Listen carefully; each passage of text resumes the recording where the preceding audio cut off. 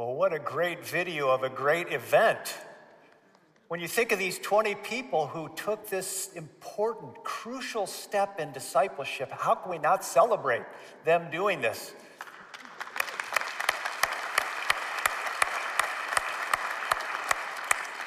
When Jesus gave us what's called the Great Commission, this is the marching orders for us as his followers, he mentioned three things about making disciples. He said, go. Then he said, baptize. And then he said, teaching them to obey all that I've commanded you. This is a crucial step as a follower of Jesus. And if you haven't made that step yet, we encourage you to do that because it lifts up this value that Jesus is the difference that's so important here at First Free. And we want that value to be known. So let me introduce myself to those of you who are new, reintroduce myself to those of you who have been around for a while. My name is Bill. I served as a pastor here for 12 years, and then 6 years ago, you all commissioned Carol and me to go and be your ambassadors to the global church. We are doing training of pastors and church leaders in various places around the world where formal training is not available. About 80% of pastors in the world have no formal training. So we are there to try and help fill the gap. And we focus in the area of leadership development. So thank you for being the church that has sent us out. Thank you for being the church that supports us, among others. Thank you for your prayers. And thanks to Adam for the privilege of being able to speak to you all today. Let's pray before we look together at the passage that we're going to be covering. Father, thank you so much for the work that you have done in the lives of these 20 people. We would pray that you will fill them with a great passion for you, with a love for you and a love for others that reflects more and more the way your son loved you as his father and the way he loved others with the love that you provide to us. Thank you for the privilege today of looking together to your word. Thank you for your desire to guide us and lead us. We pray that today you will be the ultimate teacher, both here and with the many who are at the family camp down at Pinecrest. And we thank you, Father, for your desire to open our ears, to help us to hear what you want to say to us. And so give us receptive and responsive hearts. We pray this in the name of Jesus, our wonderful Lord and Savior. Amen. Well, if you're like I am, you like things that make your life simpler. And when I thought of that this past week as I was preparing for today, I thought of my first computer. When I was in school, I had to type up papers on a typewriter. And when I got into first years of ministry, I wrote out messages by hand. How many of you are old enough to have worked on a typewriter? Raise your hands. All right? Do you remember what it was like when you made a mistake on a typewriter? All the different ways you could correct it. I mean, you could turn, what's that thing called that you turn on a typewriter? The platen. Thank you for the reminder. So you turn it to the place where the errors, you can erase it, sweep it off, and then you can roll it back to the right place. They also had this stuff that was called like correct tape. Do you remember that? It was like a sort of a piece of plastic about that size, about the size of a stick of gum. And on one side, you had this powder coating that was white. And so you would slide that down over the wrong type that you had. You would type what was wrong, and then it was made white again, and you could type over it. Or if you were maybe a little bit on the upgraded side, which I wasn't in seminary, you had that little bottle of stuff called liquid paper. And it had a little brush on the inside, kind of like nail polish, and you could, again, turn the platen, and then you could cover over that. You'd blow on it till it dried, and then you could, do you remember what that was like? Now, those of you who raised your hands, if you saw people sitting around you who didn't raise their hands, turn to them and say, you don't know how lucky you are. And that doesn't include all the other advancements. Autocorrect. It would take T-E-H, automatically T-H-E. Brilliant. spell checkers, automatic placement of footnotes and endnotes. You could change formatting. I mean, just like it was this incredible experience to watch the dot matrix printer begin to spit out the first message that I had composed on the computer. Just amazing. Wow. So today, what I would like to do is to see if I can make our journey as followers of Jesus simpler. I'm not saying it's going to make it easier. I know the switch from typewriter to computer did that, but this will just make it less complicated for us to try to figure out, what does God want us to do? Who does he want us to become? How does he want us to respond in the situations of life that we encounter? And I hope that you will find the benefit of this as a follower of Christ. Because there is one ultimate priority that we have on good authority, that if we keep this ultimate priority, it will be much easier for us to faithfully follow the Lord. So, I'd like you to consider what Jesus said when he was asked, I'm going to get some water here. When he was asked, what is the most important commandment? And here's his response. The most important commandment is this: listen, O Israel, the Lord our God is the one and only Lord, and you must love the Lord your God with all your heart, all your soul, all your mind, and all your strength. The second is equally important. Love your neighbor as yourself. No other commandment is greater than these. So our task, my task, is to help us be people who are devoted to this. To understand that the main thing is to keep the main thing the main thing. And Jesus is saying, this is the main thing. Love God with all your heart, all your soul, all your mind, all your strength, and love your neighbor as yourself. Now, we don't have time to look at both of those commands. We'll only look at the one. But if we keep those two things in mind, it will help us in all that we do, because it will lead us to everything else that God wants us to do, if we rightly understand and rightly apply it. So to dig into this, I want to follow the storyline of one of the standout churches in the New Testament. It's the church at Ephesus, because this is a church that demonstrates what it looks like to love God with a supreme love, to love others with a sacrificial love. So the story begins with an extended account in the book of Acts, and the lengthy stay of one of the commissioned apostles that Jesus sent out. And this one was Paul. He was the apostle into the Gentile world, into the world of the Roman Empire.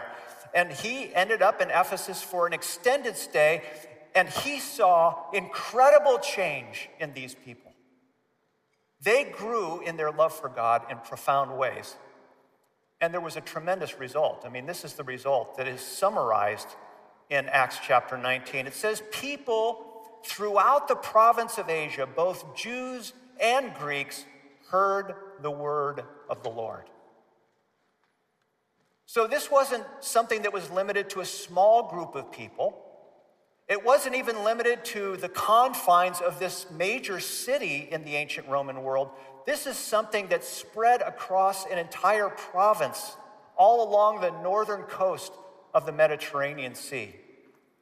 And it's easy to see why. This was a place where God did powerful work. There were incredible miracles that God worked through Paul that healed people physically, healed them spiritually. There are even accounts where they would take objects that Paul had touched to people who were dealing with that kind of difficulty, and they were set free. And there was this one kind of funny incident that took place with a group of 7 Jewish exorcists. They were the 7 sons of Sceva. And they had seen the power at work through Paul's ministry. And so they went out and they tried to invoke the name of Jesus, whom Paul preaches. And if you're familiar with the story, they did this with one man who was dealing with demon possession. And this is what he said to them. I know Jesus, and I know Paul, but who are you?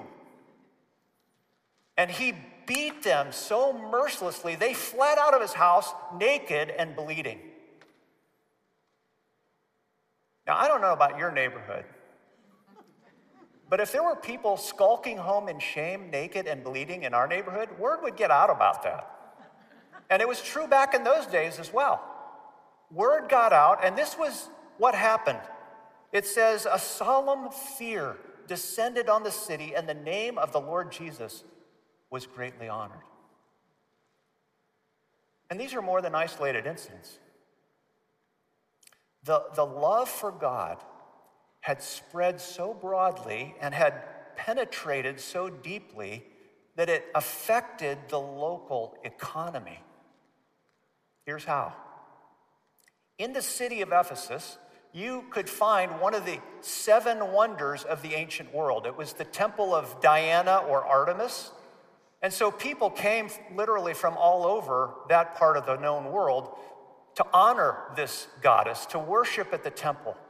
And so as the message of Jesus spread, as more and more people embraced it, as it began to flow out of Ephesus into other parts of this area in Asia, the number of people who became followers of Jesus kept increasing, and the number of people who turned from their old pagan ways was decreasing. And before long, those who made their living by manufacturing objects that were used or sold at the temple or in the temple precincts, they saw their business drying up. And so there was a time when they gathered together, they had this raucous gathering, it almost became a riot because of the amazing transformational power of Jesus Christ in the lives of so many people. It makes me think of some of the historical accounts that I've read of the revivals that took place in Wales back in the early 1900s. The effect was so pervasive that they literally had to retrain the animals that worked in the coal mines.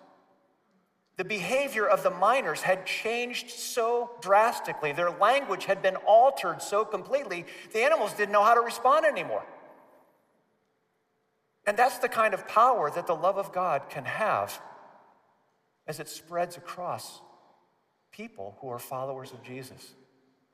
Just one more example that comes up in the book of Acts. Luke records a bonfire that took place. And here's what the bonfire was about.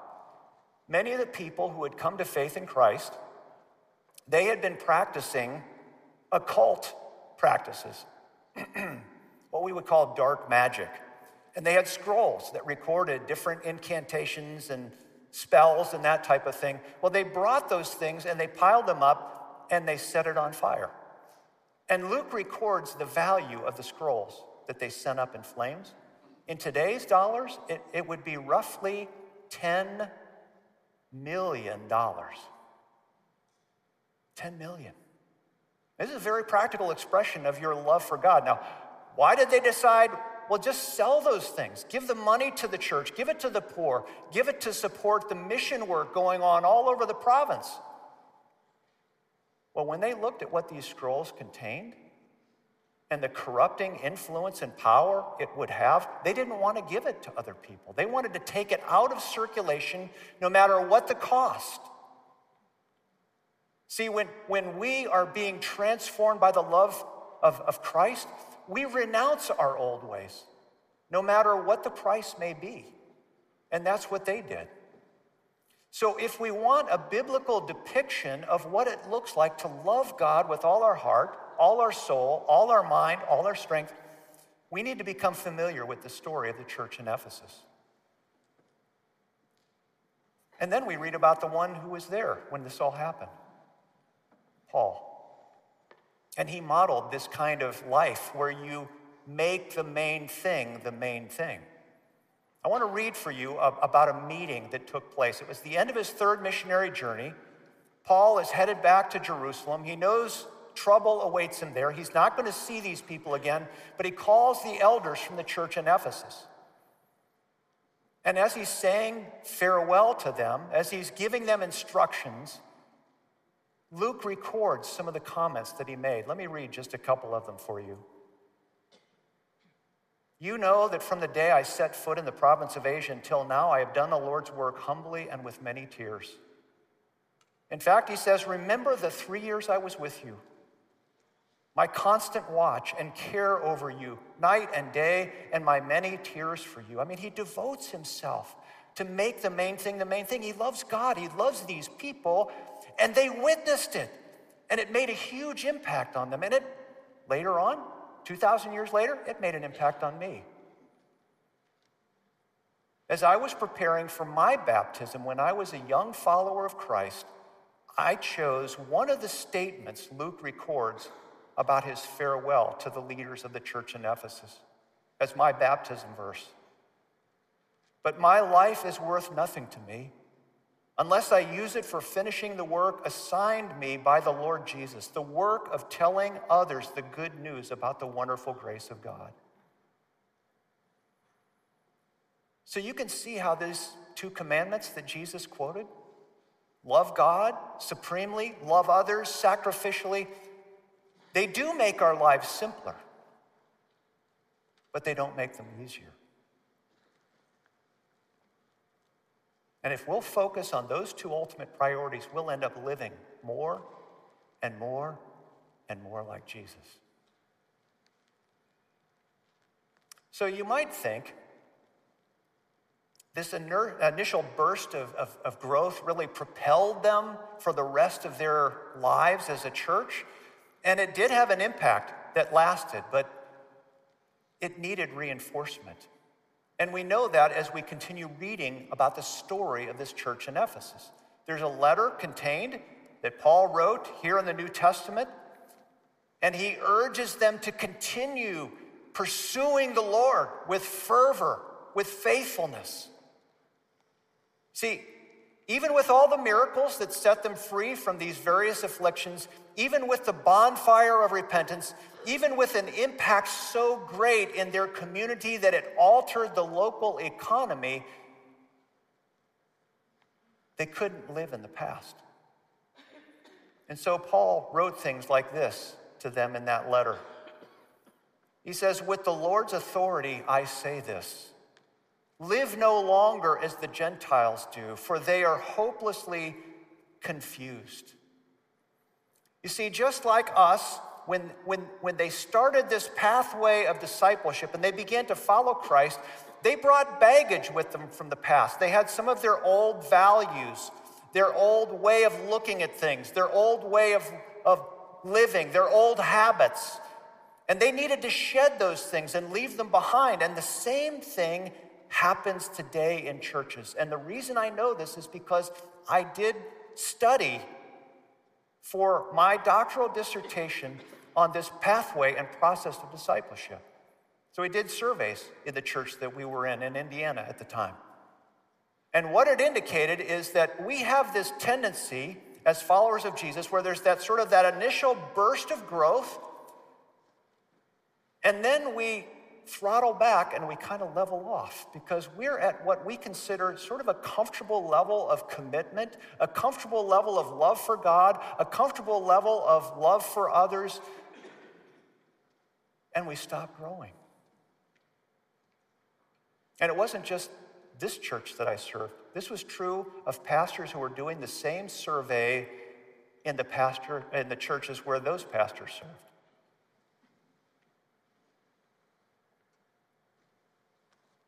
That happens to us.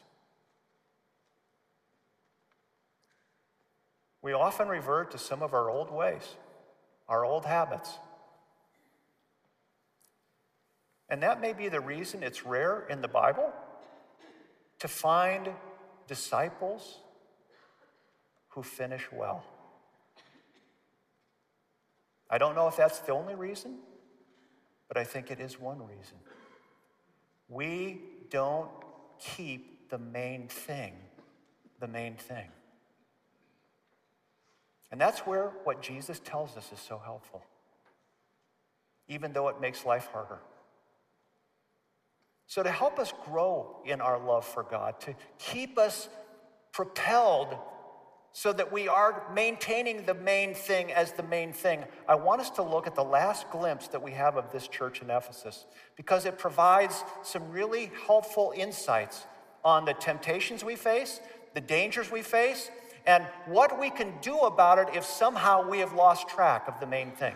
So I want you to turn to Revelation chapter 2. And as you're turning there, I want to give a little bit of context. Revelation chapter 2. It's likely that all the other apostles have died except for one. The one who remains is John. He's in exile. He's in prison on an island in the Aegean Sea, just off the coast of the province of Asia. And the power of Rome has started to suffocate the church. And guess who shows up on a prison visit? Jesus does. And it isn't the Jesus that John was familiar with when he was walking with Jesus in the hills of Galilee or Judea. This is a vision of the resurrected Jesus, the exalted Jesus, the Jesus seated at the Father's right hand. And when John saw this vision of Jesus, this is what he says: I fell at his feet as if I were dead. So Jesus commissions John. I want you to record the vision. And as part of the vision, I want you to write 7 letters to these 7 churches. They're nearby churches on the mainland, beginning with the church at Ephesus. And it may be not only because Ephesus was geographically close, but it's likely that Ephesus was the leading church among the 7. Start with that one. It was the one that may have given birth to the other churches because of what happened in that province of Asia. So I want you to see what he wrote.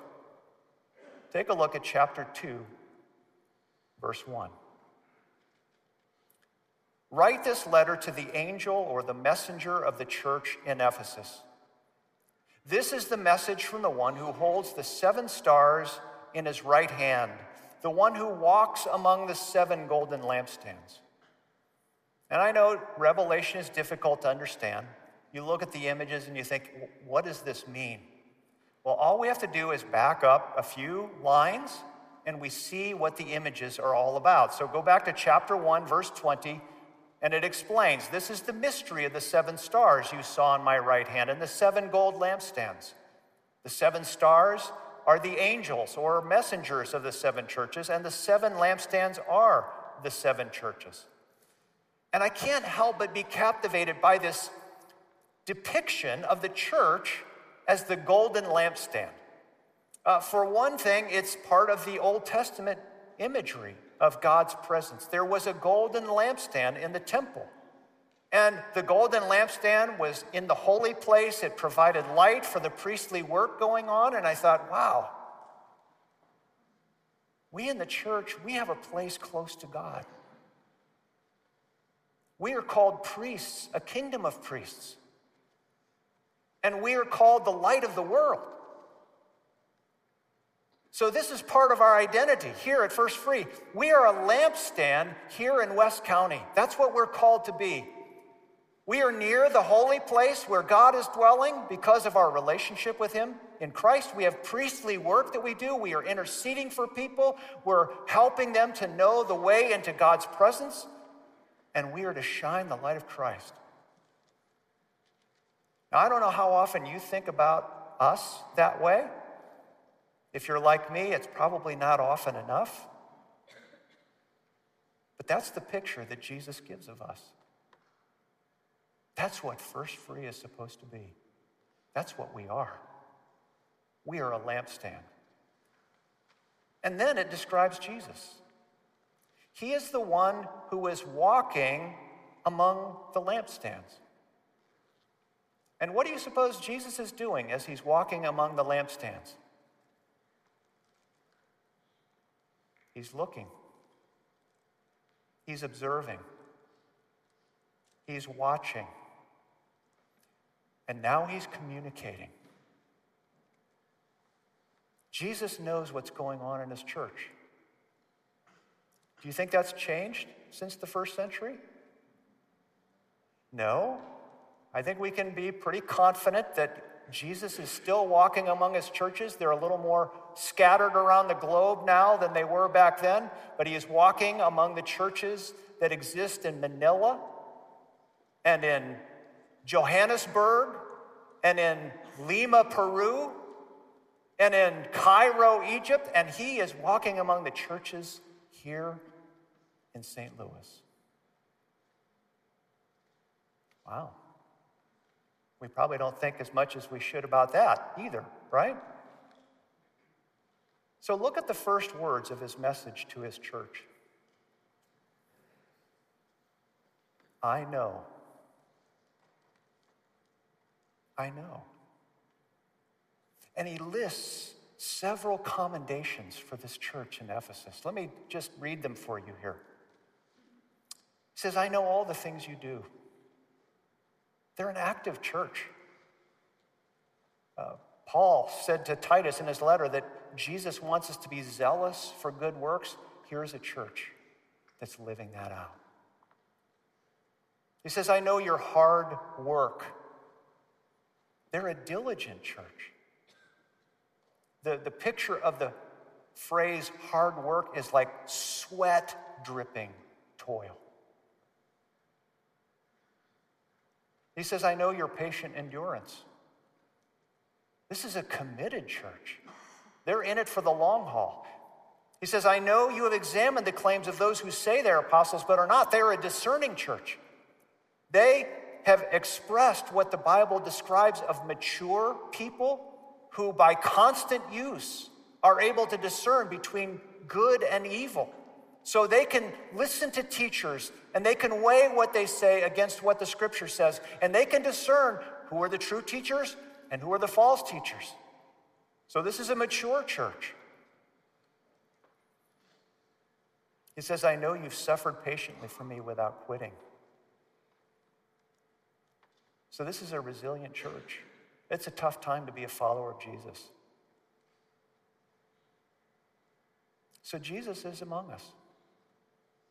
And he is as fully aware, fully informed, and fully engaged today as he was then. And that means that if Jesus were to write a letter to us, he could say the same thing. I know, and he could fill in all the things that he finds at First Free that are commendable, that are pleasing to him. And if we stopped here, it would be easy to conclude, wow, it's just as amazing at the end of the New Testament as it was early when this story broke out in Ephesus. But just as Jesus can list all the things that are commendable, he can also list all the things that are troubling. And that's what he does. Take a look at verse 4. This is what it says.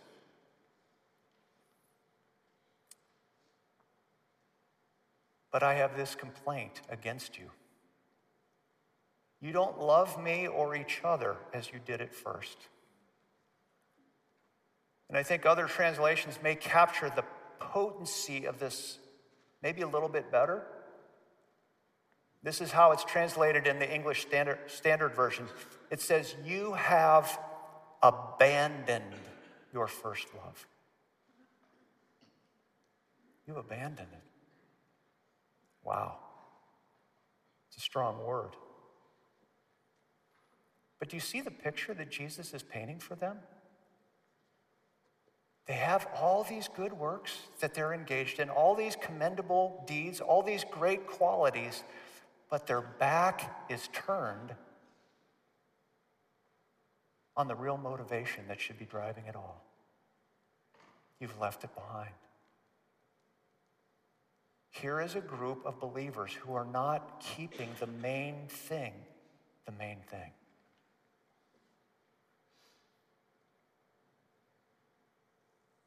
It's sobering to me.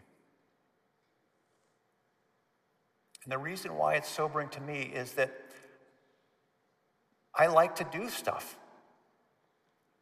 I like to think about what are some of the important tasks that I can focus on? How do I prioritize them? How do I work them into this day, this week, this month, this year? I love doing that kind of thing. And when I've done those things, check, check, check, check, check, check, check. I love checking things off. And from what I know about the cross-section of First Free, I would say we have a lot of people here like that. You like to think about what's important. You like to build it into your schedule. You like to pursue those things. You like the accomplishment of having achieved them, just like I do. But is it possible, if Jesus were to write a letter to us, that he would say the same thing?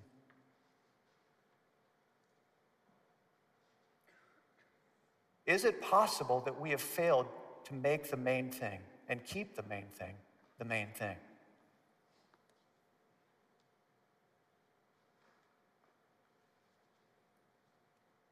What about our most important relationship? Is the love fresh? Is the love growing? Is it stronger now than it was a while ago? That's what we really need to be asking. Well, as the master disciple maker, Jesus doesn't leave the church in Ephesus or us waiting to find out how to fix this problem. He gets to it in the very next part of this letter. And I want to read the phrases that are in the Bible, but I want to summarize them with 3 words because I think it'll be easier to remember. Here's the first thing he says to the church in Ephesus. Look how far you've fallen. It's really the word remember. Remember from where you've fallen. Remember the zeal you had. Remember the willingness to sacrifice whatever was required. Remember the single-mindedness that you had to please when he was at the center of what you did. Then he says, turn back to me. That's the old-fashioned word, repent. We need to repent for abandoning our love for him as our ultimate priority. We need to repent for losing track of this first and foremost quality that God wants us to cultivate and grow in. We need to remember and repent about doing all these other things, but missing the main thing. So remember, repent, and here's the third thing he says, do the works you did at first. Return. Return to the things that fed your love for me when you first started. Return to those things that are going to encourage you to develop your love for God. Not by making them another checklist, I read my Bible, I prayed my prayers, I went to church, I gave my money, I served, etc., etc., etc., etc. Because then we fall into the same trap they did, the same trap that the Pharisees and scribes did, who they were doing good things, but they had neglected the most important thing. That's where remembering this can help us so much. It can steer us back to where we belong. Remember, repent, and return. And to show you how serious this is, look at the warning that comes. Here's what it says. If you don't repent, I will come and remove your lampstand from its place. You see what Jesus is saying here? We cannot rightly show the way for others to enter into a relationship with him without this kind of vibrant love. He is saying it's better that there not be a church here than a church that doesn't keep the main thing the main thing. Wow. So here's the invitation that Jesus gave to that church, he gives to all the other churches, and he gives to us. At the end of this letter, anyone with ears to hear must listen to the Spirit and understand what he is saying to the churches. You can see our temptation. Our temptation is that good-looking activities will always become an easy substitute for what ultimately matters.